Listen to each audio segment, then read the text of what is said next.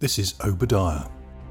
The vision of Obadiah. This is what the sovereign Lord says about Edom. We have heard a message from the Lord. An envoy was sent to the nations to say, "Rise, let us go against her for battle. See, I will make you small among the nations. You will be utterly despised. The pride of your heart has deceived you. You who live in the cleft of the rocks and make your home on the heights. You who say to yourself, who can bring me down to the ground? Though you soar like the eagle and make your nest among the stars, from there I will bring you down, declares the Lord. If thieves came to you, if robbers in the night, oh, what a disaster awaits you. Would they not steal only as much as they wanted? If grape pickers came to you, would they not leave a few grapes?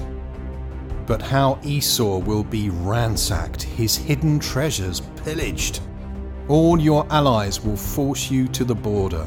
Your friends will deceive and overpower you. Those who eat your bread will set a trap for you, but you will not detect it. In that day, declares the Lord, will I not destroy the wise men of Edom, those of understanding in the mountains of Esau? Your warriors, Teman, will be terrified, and everyone in Esau's mountains will be cut down in the slaughter.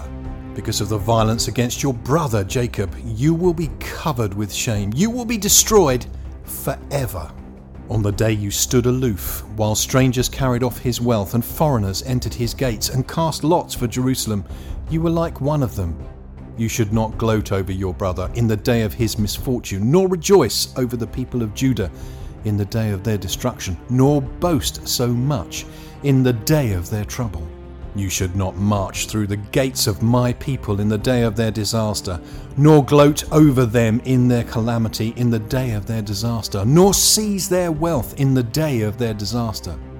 You should not wait at the crossroads to cut down their fugitives, nor hand over their survivors in the day of their trouble. The day of the Lord is near for all nations. As you have done, it will be done to you.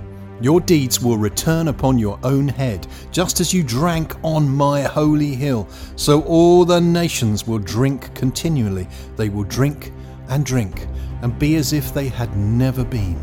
But on Mount Zion will be deliverance. It will be holy, and Jacob will possess his inheritance. Jacob will be a fire, and Joseph a flame. Esau will be stubble, and they will set him on fire and destroy him. There will be no survivors from Esau. The Lord has spoken. People from the Negev will occupy the mountains of Esau, and people from the foothills will possess the land of the Philistines. They will occupy the fields of Ephraim and Samaria, and Benjamin will possess Gilead. This company of Israelite exiles who are in Canaan will possess the land as far as Zarephath. The exiles from Jerusalem who are in Sepharad will possess the towns of the Negev. Deliverers will go up on Mount Zion to govern the mountains of Esau, and the kingdom will be the Lord's.